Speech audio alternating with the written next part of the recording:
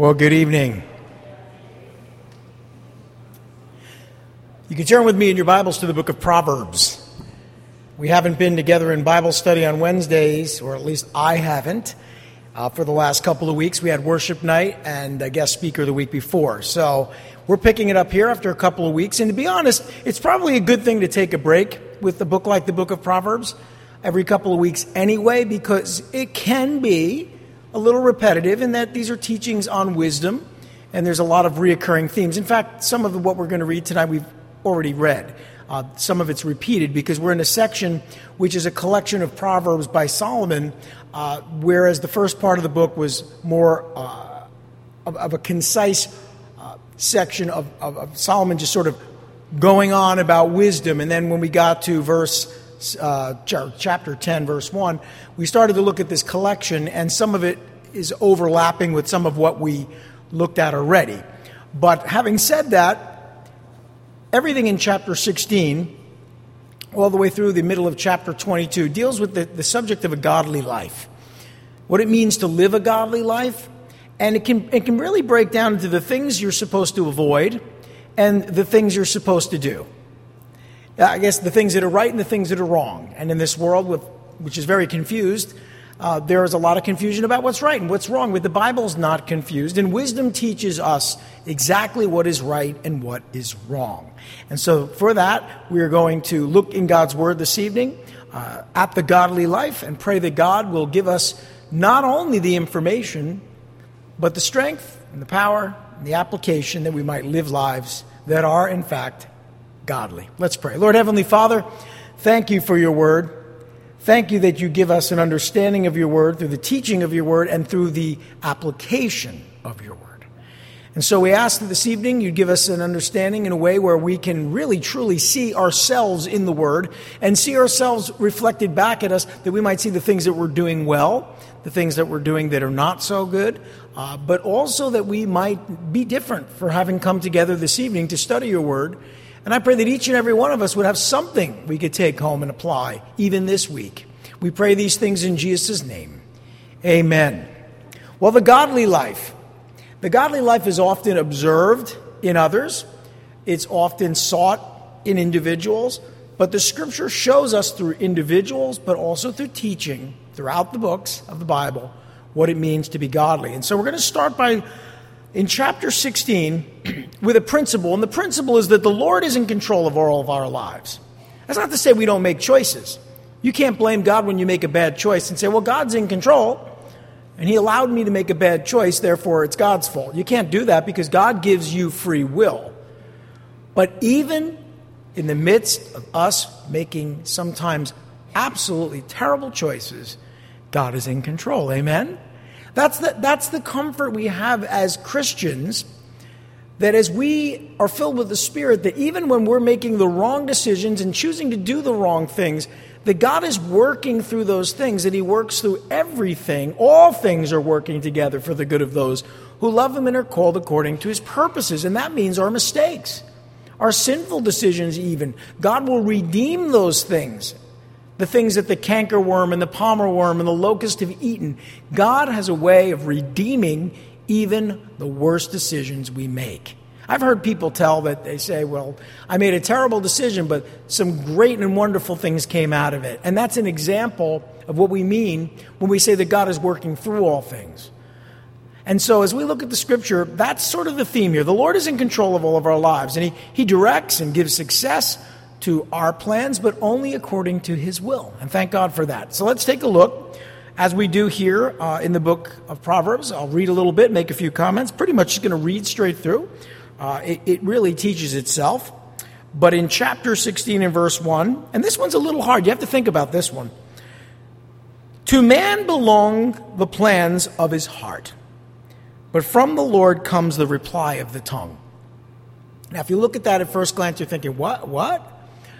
Remember, the reply of the tongue is a reply generally from someone else, maybe someone in authority, maybe someone you're trying to influence, or someone you need to help you in a situation.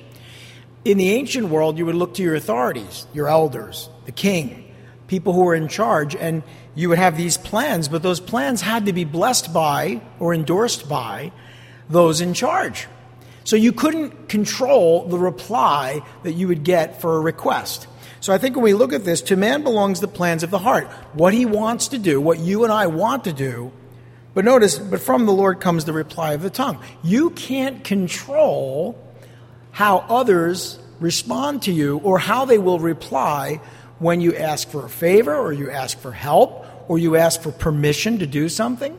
If you're building a home and you need a permit, you have to go. Your plan may be wonderful, maybe a beautiful plan, a gorgeous house, and you go to the town and you submit your plans, and you can't control how your neighbors might respond when you send out that certified letter to get them to approve.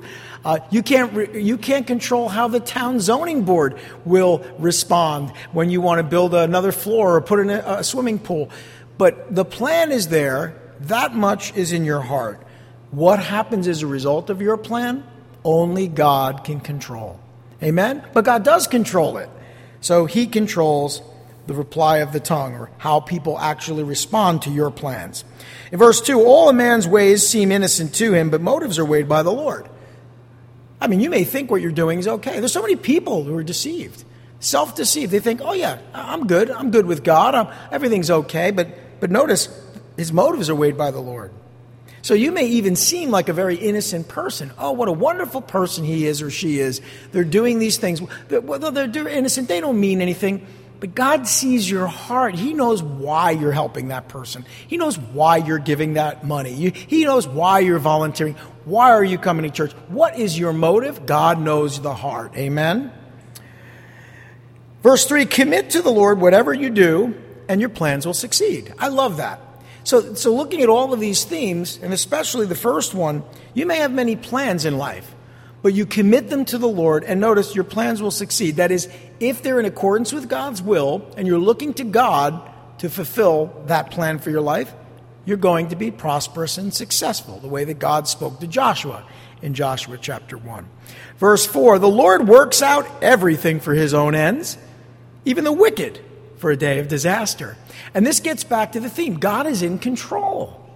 Now, there's a lot of scripture in here that really excites me, given the culture we're living in right now, and I will mention it as we go through.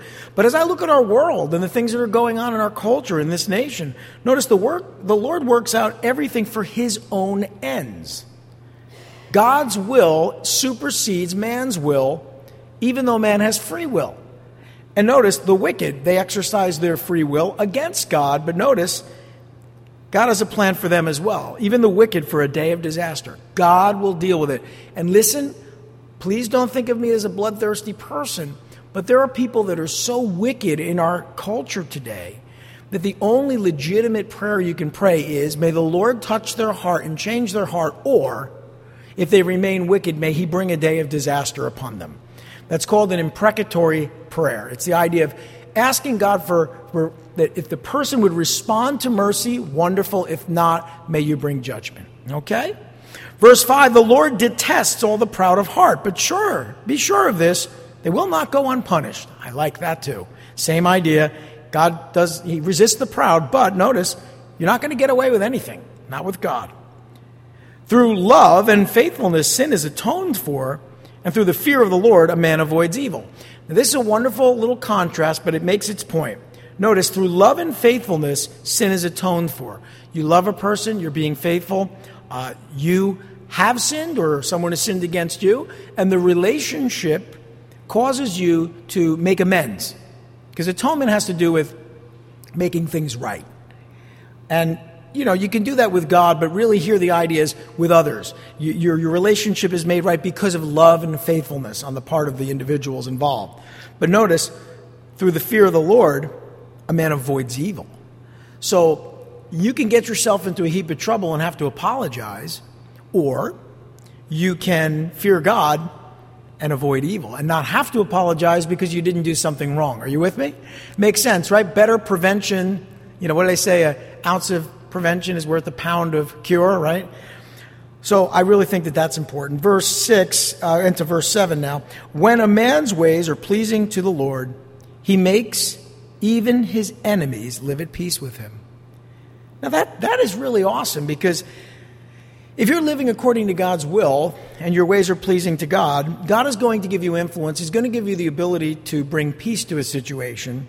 And it's not, listen, these are general principles.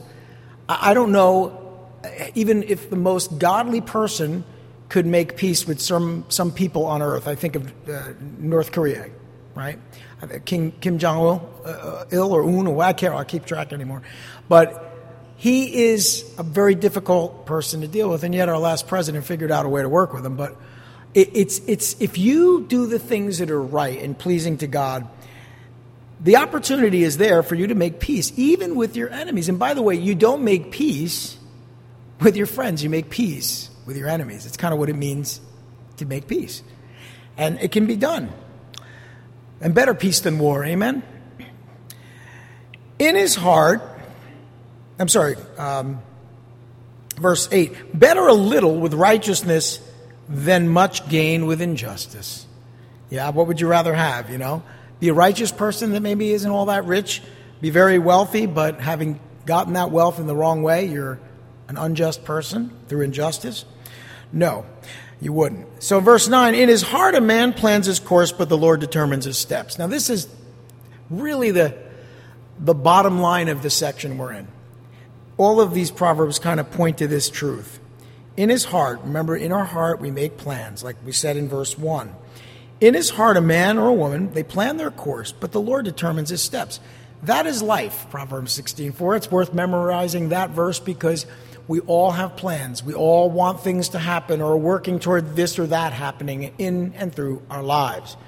But your steps are determined by the Lord. So you think you have free will, and you do, and yet God can work through and around and despite our free will. And so for this reason, some theologians believe man doesn't have free will, right? They believe that even his free will is controlled by God. I don't agree with that. That's not the way I look at things. I look at God having supreme sovereignty and man having sovereignty over his own will, but is limited to the sovereignty of God. And so the point here is simply this. What's going on in your life? You think you're in control. Actually, you're not. God is in control. And he's working all things together if you belong to him. That is, for the good of those who love him and are called according to his purposes. He's working all things together for good. Verse 10, that was verse 9. You can tell my eyes are not so good. One of these days I'm going to have to get a larger print Bible. I'm holding off. Okay, so Proverbs 16, verse 9, we've just read. Proverbs 16, verse 10. The lips of a king speak as an oracle, or people would go to an oracle or a prophet or someone who knew the future to get guidance and wisdom, right? So the lips of a king speak as an oracle, and his mouth should not betray justice. That is, a king has a position of authority. People are looking to that leader to help them, to guide them, to tell them the truth, and to give them wisdom. And so they shouldn't betray justice. And I think just about every politician in our nation should read that verse. Verse 11, honest scales and balances are from the Lord, and all the weights in the bag are of his making. Now, you may not know this, but when you went to the market in the ancient world, they would have a little bag of weights, and you put whatever you were purchasing on a scale, which was balanced, and they would take the weights out of the bag, and they had them in different little weights or amounts, just like when you go to the gym and you have a 20 and a 25 and a 40 or 45. They would take these little weights and they put them on the other end of the scale, and then when it balanced out with the goods on the one side, that's the weight, that's how much you would pay. But there were unscrupulous people who had one set of weights in a bag that was for selling and one for buying. And they would use the weight more or less to their own advantage. It would be like what we call putting your finger on the scale, which is a saying we use. And it's that idea. This is a principle of honesty in all things. Honest scales and balances are from the Lord, and all the weights in the bag are of his making. This can mean when you're counting change, counting money, weighing things out, counting votes. It can mean anything where honest scales are required. And you'll see, we're not living in a godly society, so many people in our society, most of our leaders, do not obey these proverbs. That much should be clear already, and will become more clear as we move on. Okay, verse 12. Kings detest wrongdoing, for the throne has established the righteousness. Now, of course, there are wicked kings, but the idea is kings are there to keep people from doing the wrong things. Authority is there to prevent that. Unless you live in a city that decided that they would be better if they didn't have a police force, right? So kings are there to establish law and order. Leaders are supposed to do that. So a throne is established. His authority, or the leader's authority, is established through their righteousness, through them living the way they're supposed to. What we see today is kings, leaders not living the way they're supposed to. And as a result, the authority in our nation is being attacked. People don't respect the positions of authority in our nation. Certain governors are respected, certain are not. Presidents, cabinet secretaries, those in authority now many times are being called into question. And it just shows that because of a lack of righteousness, there's no integrity, there's no confidence in our leaders on both sides of the aisle. I'm not just speaking of one party. It's true. And so that's the way it should be. And again, these are general principles. Verse 13, kings take pleasure in honest lips. They value a man who speaks the truth. Oh, my kingdom for a man or a woman who will speak the truth, right? So few people will. They usually tell people what they want to hear. But notice, a leader is going to maybe not always like hearing the truth. At least they should like hearing the truth. But a good king is going to take pleasure in honest lips and value a man who speaks the truth, because someone who will tell you the truth, as we'll see in the future Proverbs here, is someone you can trust. It's someone you can rely upon, and someone who can help you. Notice the king's wrath is a messenger of death, but a wise man will appease it. The king, in the ancient world, kings had the authority to put you to death. Generally, capital punishment was something the king could decide to enforce in many ways because of many crimes. Even low-level crimes could result in this. So the message here is, look, if the king's wrath is a messenger of death, if he's angry about something, notice a wise man will appease it. That is, do something to please the king. Don't do something to anger him. Verse 15, when a king's face brightens, it means life. His favor is like a rain cloud in spring. And these are all connected here. Obviously, if a king is happy, think about it in terms not of a king, because we don't have a king in our nation and we don't interact with our leaders all that much. But think about it at work, right? Your boss, okay? Someone in authority over you. If their face brightens, it means life. You'll be blessed at work. And obviously, their favor is like a rain cloud in spring, that it brings abundance. It brings raises, bonuses. You want your boss to be happy. I don't think anyone goes to work and says, I really want to tick off my boss today. Of course not. So these are all good proverbs. Verse 16, how much better to get wisdom than gold, to choose understanding rather than silver. Oftentimes, money is contrasted with wisdom, simply because most men and women seek money and not wisdom. And if they sought wisdom, they're more likely to have both money and wisdom. But many people do not. Verse 17, the highway of the upright avoids evil, and he who guards his way guards his life. This is that idea of staying out and away from those areas where evil thrives. And the highway is used because it's really, where are you traveling toward those things, metaphorically speaking? Are you heading towards evil? Guard your way. Verse 18, you've heard this before, many times I'm sure. Pride goes before destruction, and a haughty spirit before a fall. We generally hear that shortened to pride comes before the fall. But actually the full proverb is pride goes before destruction and a haughty spirit before a fall. The idea, if you're a proud person, it's not going to end well. Verse 19, better to be lowly in spirit and among the oppressed than to share plunder with the proud. So better to not be a proud person, better to be a humble person, even to be oppressed by others, than to share in the plunder of the proud. That is to go ahead and take money and get resources and success in a proud way by taking advantage of others. So better to be lowly in spirit. I think Jesus taught us that pretty clearly in the Beatitudes. Verse 20, whoever gives heed to instruction prospers, and blessed is he who trusts in the Lord. Pretty straightforward. In the beginning of our study in Proverbs, we talked a lot about being willing to be disciplined and instructed. Verse 21, the wise in heart are called discerning, and pleasant words promote instruction. Now that word for instruction can also be translated, make a person persuasive. That is, you have influence. And so the idea, the wise in heart are called discerning, and the pleasant words promote instruction or make you a persuasive person. A person that can persuade people and influence them. Verse 22, understanding is a fountain of life to those who have it, but folly brings punishment to fools. It's a better understanding than foolishness. A wise man's heart, verse 23, guides his mouth, and his lips promote instruction. Back to that translation of that word again, or make him persuasive, make him influential. So notice now we're going to get into this idea of your lips and what you say and how that affects the world around you and the people you have relationships with. Wise man's heart guides his mouth. That is what you say. And your lips, they promote that level of instruction or persuasion or influence. Verse 24, pleasant words are, this is back to the things we say, pleasant words are a honeycomb.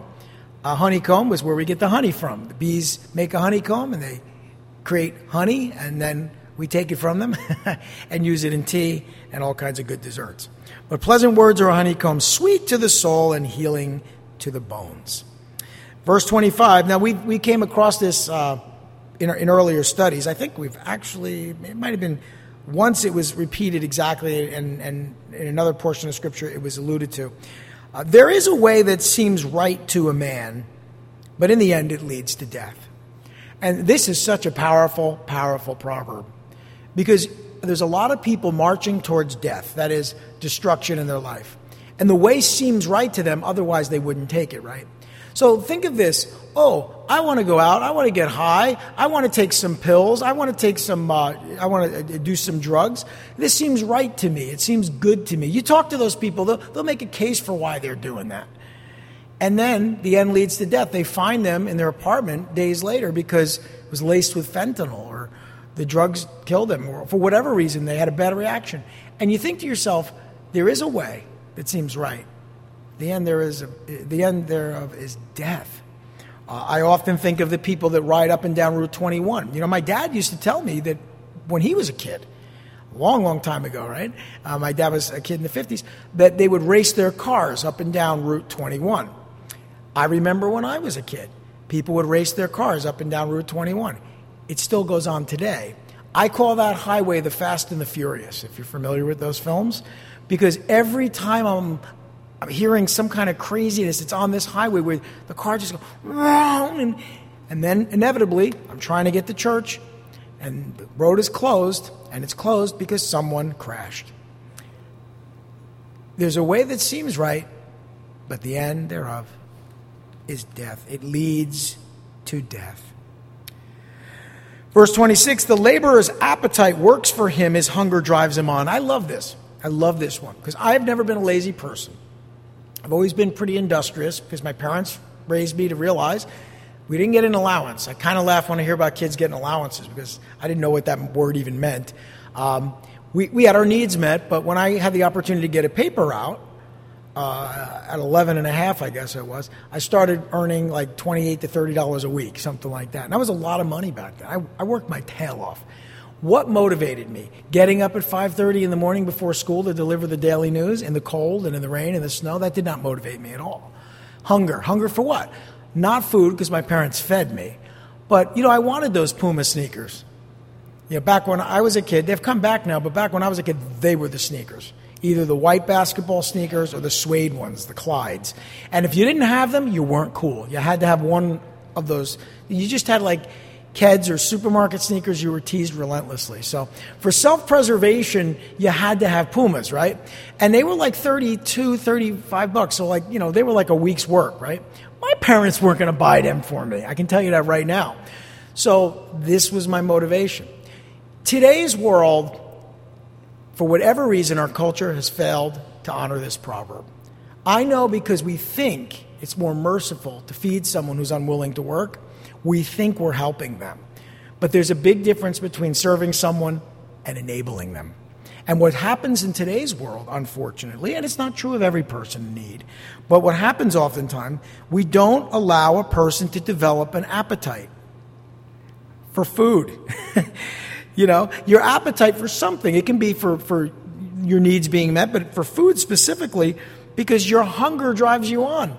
How many people, when they first got a job because they needed to get a job? How many people got up and said, I'd like to have a job because I got nothing better to do? No, there should be hunger, an appetite that drives you to work. So if you take away the appetite, if you satisfy the hunger, and your child is living in your basement and you're paying all of his bills, God forbid, even giving I'm talking about adult children, even giving an allowance, do you think if they're not working, they're ever going to? Well, people on assistance who need to be on assistance is one thing. People on assistance who don't have an appetite or a hunger are going to stay in that terrible state because we fail to realize the truth of this proverb. So that's one of my favorite ones. Verse 27, a scoundrel plots evil and his speech is like a scorching fire. Now, we all saw, unfortunately, very recently, what a scorching fire was able to do to a city in Maui, or a village in Maui. And listen, the scoundrel doing evil can bring that type of, or that kind of destruction to a person's life, or to a family. Your speech can be like a scorching fire. And it is scoundrels who plan or plot evil.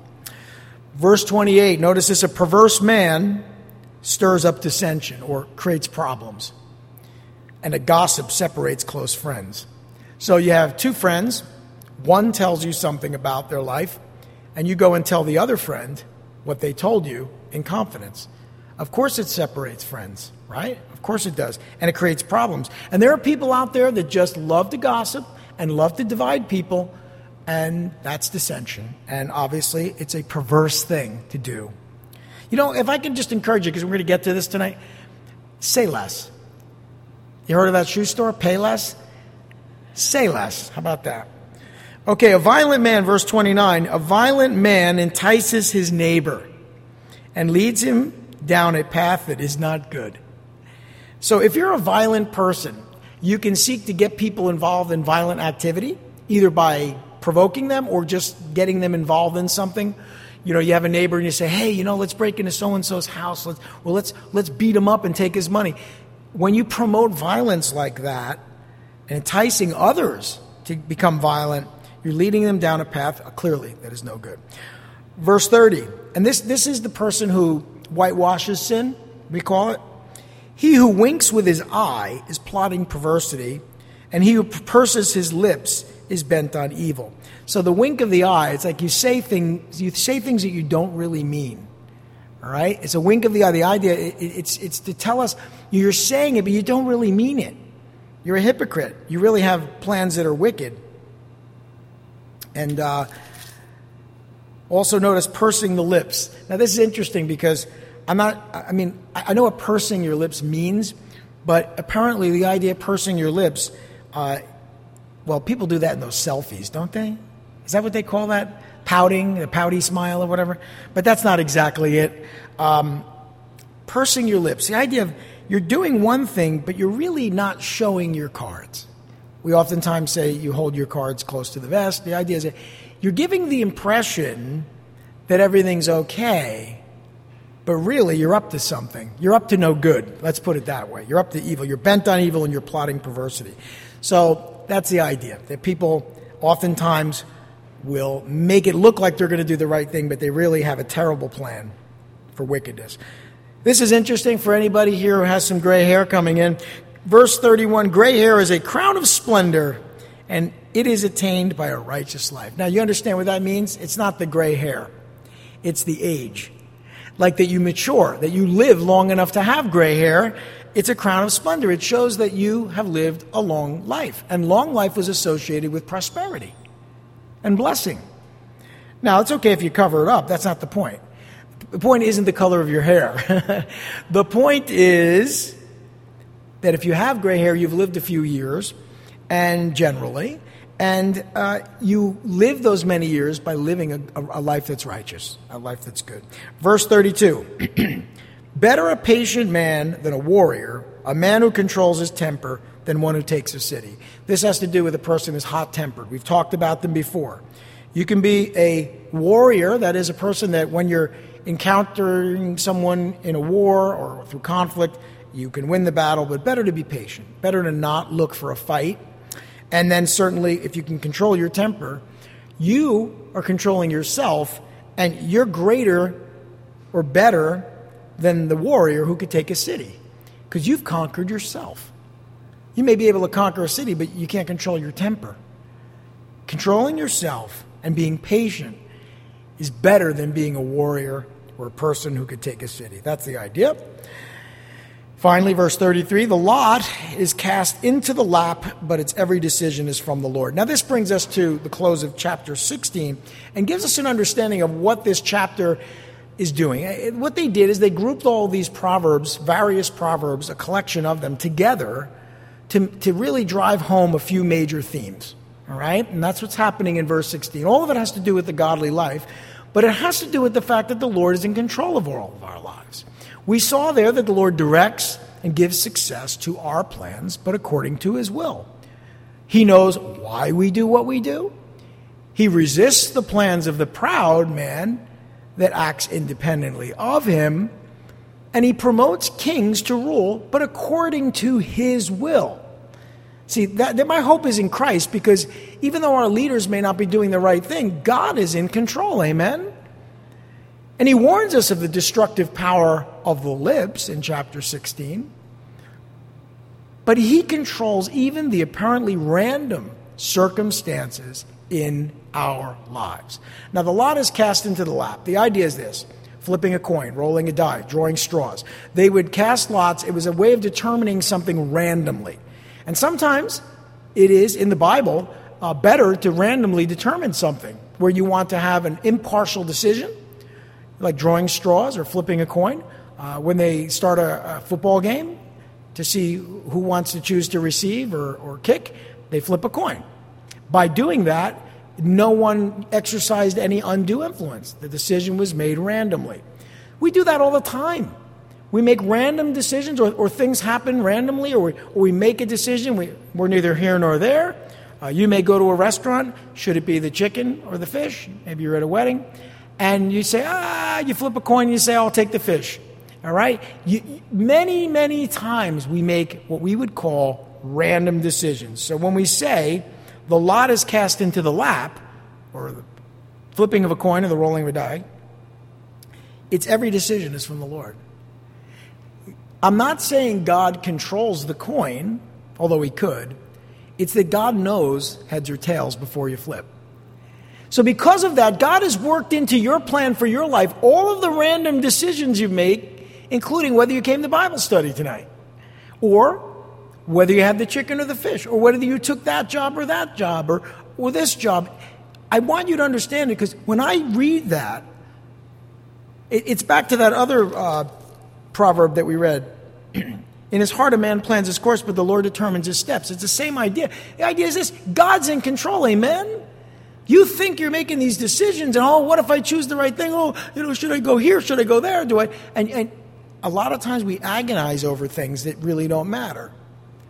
The truth is, whatever you decide, God is in control. That's what we're being told here. And that's really the thrust of the whole chapter, trying to make us to understand that God is in control of our lives. Okay, then we get to chapter 17, and we'll go through this briefly. In chapter 17, it's all about we need to be careful how we live our lives. So now we're going to get to this idea of we do make choices. Even though God is in control, we make choices. And those choices are instructed by God's word. And so there are things we need to avoid, and there are things we need to do. And we're going to see in this chapter that's laid out for us. So let's start by looking at verse 17. Better a dry crust with peace and quiet than a house full of feasting with strife. And of course, who wants, you may have steak every night, but if you're choking on it because you can't stand living in the home, better a dry crust. I actually like pizza crust, so I'm okay with that. Verse 2, a wise servant will rule over a disgraceful son and will share the inheritance as one of the brothers. Now, there were servants in the home, and they were second tier. The sons were first tier, but the servants were, they were servants. They may be loved, they may be part of the family, but they didn't inherit the way sons did. They didn't inherit at all.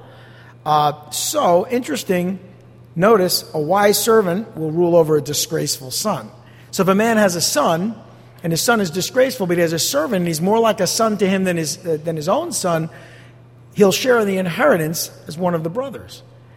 In other words, do the right thing. Be a wise servant.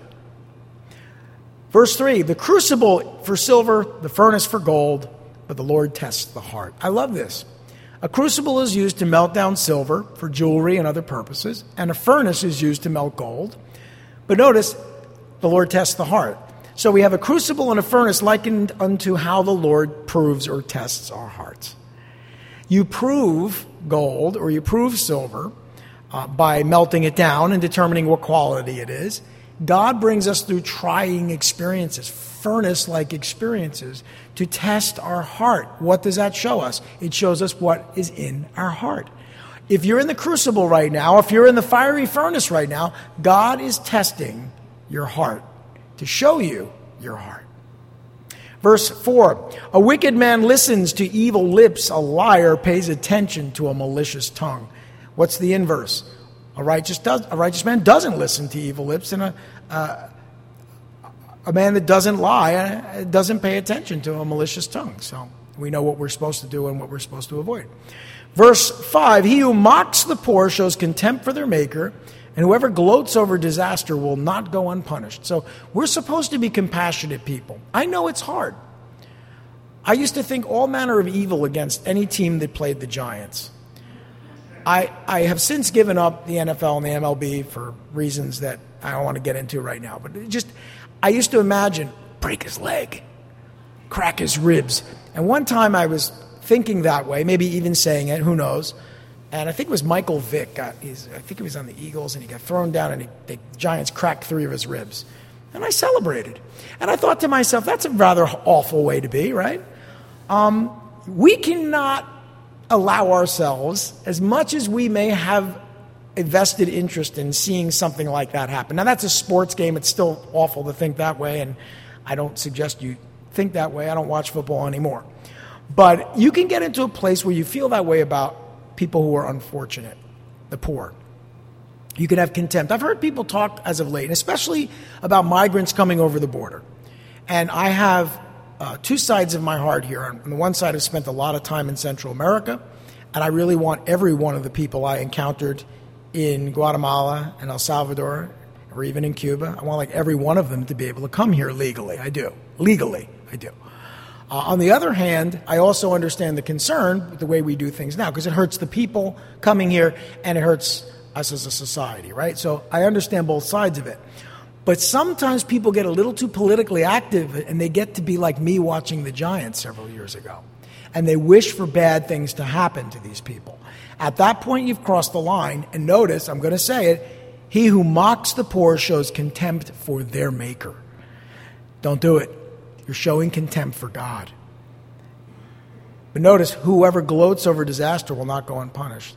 You're inviting disaster by being that kind of a person. I use the football analogy to make the point because, listen, sometimes we can say things about certain groups of people that is downright evil and wicked.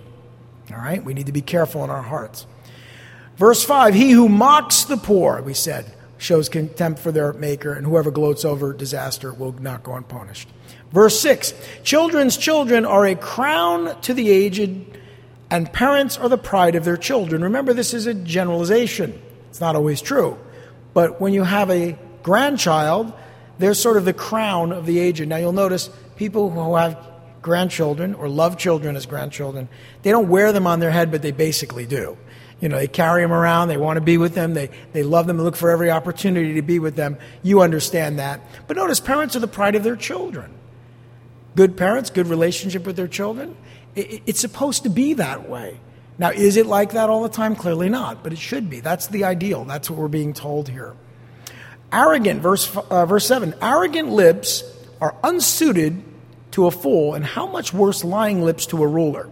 So someone who's a fool and they're speaking arrogantly and proud, it's unsuited. It doesn't fit. But a ruler is supposed to tell the truth. And listen, how much worse lying lips to a ruler? Well, read the news. We have people in power that seem incapable of doing anything but lying and telling stories and fabrications And when confronted with the truth, continue to lie. Why doesn't anyone ever get called on this? We live in a corrupt society. But I don't have to go very far, much further than our nation, to see the fulfillment of both of these things. Arrogant lips on a fool and lying lips on a ruler. Verse 8, a bribe is a charm to the one who gives it, and wherever he turns, he succeeds. That doesn't promote bribery, okay? That's not what it's being said. The idea, though, is when people do the wrong thing, which is to bribe others, they charm the ones they charm. They're a charm to the one who gives it. A bribe is a charm. They charm others with their bribe. But notice, wherever he turns, he succeeds. Well, of course. Of course he succeeds. This is corruption. This is when someone buys influence, and we see this in our nation as well today. People making decisions in the courtroom or in our nation or legislation. Why? Because they're being bribed. They're bought and paid for. Whoever you're going to vote for in the next election, I just encourage you, try to vote for someone who doesn't need your money. Okay? Because you know what? These people who need money, we've seen it in several presidents and several high-ranking officials over the last couple of years. You see people who need money, and guess what? Oh, lo and behold, they leave the White House wealthy. How did that happen? Did it affect how they legislated, how they ruled? Of course it did. So it angers me. I don't like the corruption, but the Bible tells us the truth. It tells us that a bribe is a charm to the one who gives it, and wherever he turns, he succeeds. Like a charm, like a talisman, the idea that a lucky charm. Well, it's not luck, it's money. He buys people. He who covers over an offense promotes love, but whoever repeats the matter separates close friends. So the idea is someone has offended you, and you don't share that with everybody. You promote love, peace, right? But when you go around telling everybody about what happened, you separate close friends. You break relationships. Verse 10, a rebuke impresses a man of discernment more than 100 lashes a fool. Notice that you could whip a fool 100 times, but one rebuke impresses a man of discernment and wisdom. Correction to a person who can receive it is much more effective than beating somebody who can't. That's the idea. Verse 11, an evil man is bent only on rebellion. A merciless official will be sent against him. So an evil person rebels against their authority, and what they're inviting is punishment. Verse 12, better to meet, this is an interesting one, better to meet a bear robbed of her cubs than a folly in his fool. Now, this is exaggeration, it's hyperbole, but the point is, if you're in the woods and you see a bear, pray as you're running away from the bear. Okay? So, yes, but if you see a bear with cubs, oh, man, you do not want to get in between a bear and its cubs. We all know this. So if you just see the cubs, what do? Run away from the cubs as you're praying, that you don't become dinner or get destroyed by these things. These things are very powerful. I have a healthy fear of bear. I really do. I know some people I know live in areas where they see bear all the time. I don't want to live there. I got deer, we got rabbits, we got foxes, coyotes, we got all right. Bear, no. So, better to meet a bear robbed of her cubs, which would be about the worst thing that could happen on a hike, right? Than a fool in his folly. That's how dangerous it is to be around foolish people that do foolish things. Something to think about. Verse 13, if a man pays back evil for good, evil will never leave his house. That's scary, isn't it? It almost sounds kind of mystical, but it's kind of true. If you're paying back evil for good, someone has done something good for you, and you pay them back with evil, evil will never leave your house. That's you reap what you sow. Verse 14, starting a quarrel is like breaching a dam, so drop the matter before a dispute breaks out. I love the language here. No one wants to be on one side of the dam when it breaks, right? Nobody wants to be there when the dam breaks. So why would you start a quarrel? Drop it. There's some people that just can't drop it. And what breaks out is like the water coming through a dam being broken. It causes problems. But there's some people that just can't leave it alone. Don't do it. Verse 15. Acquitting the guilty and condemning the innocent, the Lord detests them both. Wow. I don't even know what not to say about this. But we're living in a society with two tiers of justice. Politics is really infused the justice system to the point now where those who are in power use the court system to destroy their enemies. And they protect the people they want to protect. We see this right now in our world, and it's disturbing to see someone who's innocent being condemned and someone who's guilty being acquitted. I can't even watch the news anymore because this just disturbs me so much.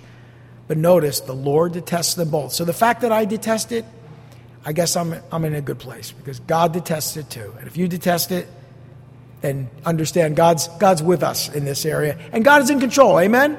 Remember that part? We studied that already. Okay. Verse 16. Of what use is money in the hand of a fool, since he has no desire to get wisdom? You might even want to pray this way: Lord, don't give me success above my ability to use it properly. I think that's so important. Verse 17. A friend loves at all times, and a brother is born for adversity. Now, what this is telling us is, look, if a true friend is going to be there no matter what, and a brother is going to be there when you need him. It's not a contrast. It's just the truth. A friend loves at all times. You can rely on them. And a brother is born for adversity. Brothers and friends there when you need them.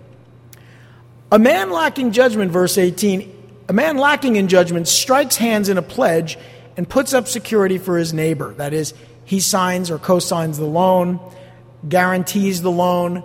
One thing you will know if you've read any portion of the book of Proverbs is one thing that's repeated over and over and over again: do not co-sign or put up security for someone else unless, of course, you are prepared to pay the entire amount. So sometimes parents will do that for their children because they are.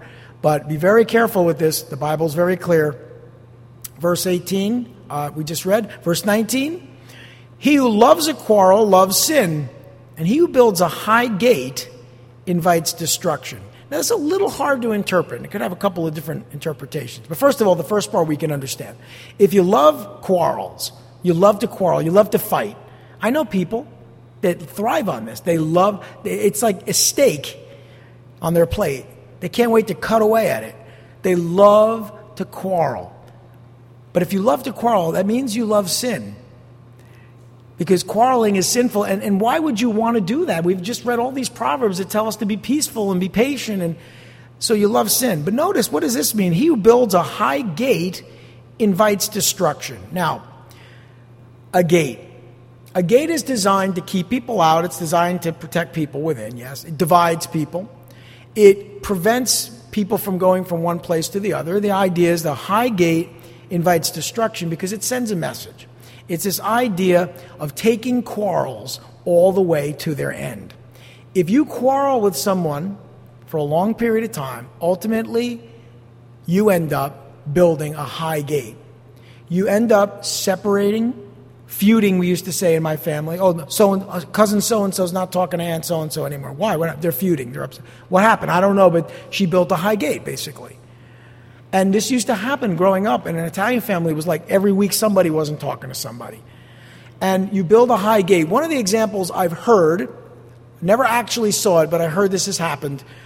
If a family's feuding and they get invited to a wedding many years ago, the person would go to the wedding and turn over their plate. As if to say, I'm here, but I'm not going to eat. Which is about the highest form of insult an Italian can do, okay? I'm not eating. So that's the high gate. It's the idea you're separating yourself. You're bringing quarrels all the way to the point where you want nothing to do with the person. Think about your neighbor. You have a fight, and then you build a fence. You build a fence because you have dogs. You build a fence because you got kids. You got a pool. It's one thing. You build a fence because you don't want to look at your neighbor's face, and you understand this proverb. Okay? Hopefully that helps. I encourage you can meditate on these things, and God will reveal what's actually being said. It's always very practical. Verse 20, a man of perverse heart does not prosper. He whose tongue is deceitful falls into trouble. So, being a liar or a person that is not True, a deceitful person will bring you trouble, obviously. Verse 21, to have a fool for a son brings grief. There is no joy for the father of a fool. Anyone who has a foolish son would say amen. Hopefully no one has to feel that way, but obviously it's very true. Verse 22, a cheerful heart is good medicine, but a crushed spirit dries up bones. So how do you want to live? Let me ask you that. How do you want to live? You want to live with a crushed spirit, or do you want to live with a cheerful heart? You know, there are studies, I'm not one of them that has done these studies, but I've read about them, where if you cultivate an environment of cheerfulness and peacefulness and happiness and kindness, that you tend to be healthier. But if you always cause problems or are involved in problems or have your spirit crushed by somebody, it does dry up the bones. It does affect the life. Have you ever seen somebody who's really become unhealthy because of all of the different things we're talking about, the quarrels, the difficulties, and the feuding? I have. They don't look happy. You know, they almost develop a scowl. You wonder if they had that face when they were kids. You know, it's like their chin, the lines on their face, it's like they're so used to doing this that their face just, my mother used to say that, don't make that face, you make that face, it's going to stay that way. I actually used to think she was kidding, but I guess it's true. If you always walk around like this, you're going to look like that eventually. It's going to get stuck that way. Mother's advice there. So what you want to do is make sure you're a cheerful person. You're cultivating good medicine, we like to say. Or in the martial arts world, we say good chi. But anyway, all of that is much better than crushed bones or crushed spirit that dries up the bones.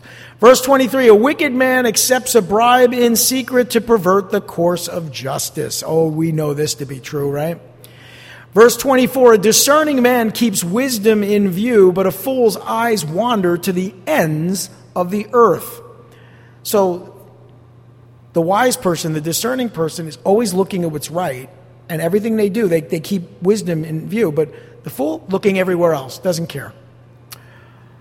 Verse 25, a foolish son brings grief to his father and bitterness to the one who bore him. We've seen this once or twice already, this idea that a child that behaves foolishly causes grief to their parents and bitterness. Verse 26, it is not good to punish an innocent man or to flog officials for their integrity. Imagine that. Can you imagine a government that would punish officials for being people of integrity? I don't know. That's sarcasm.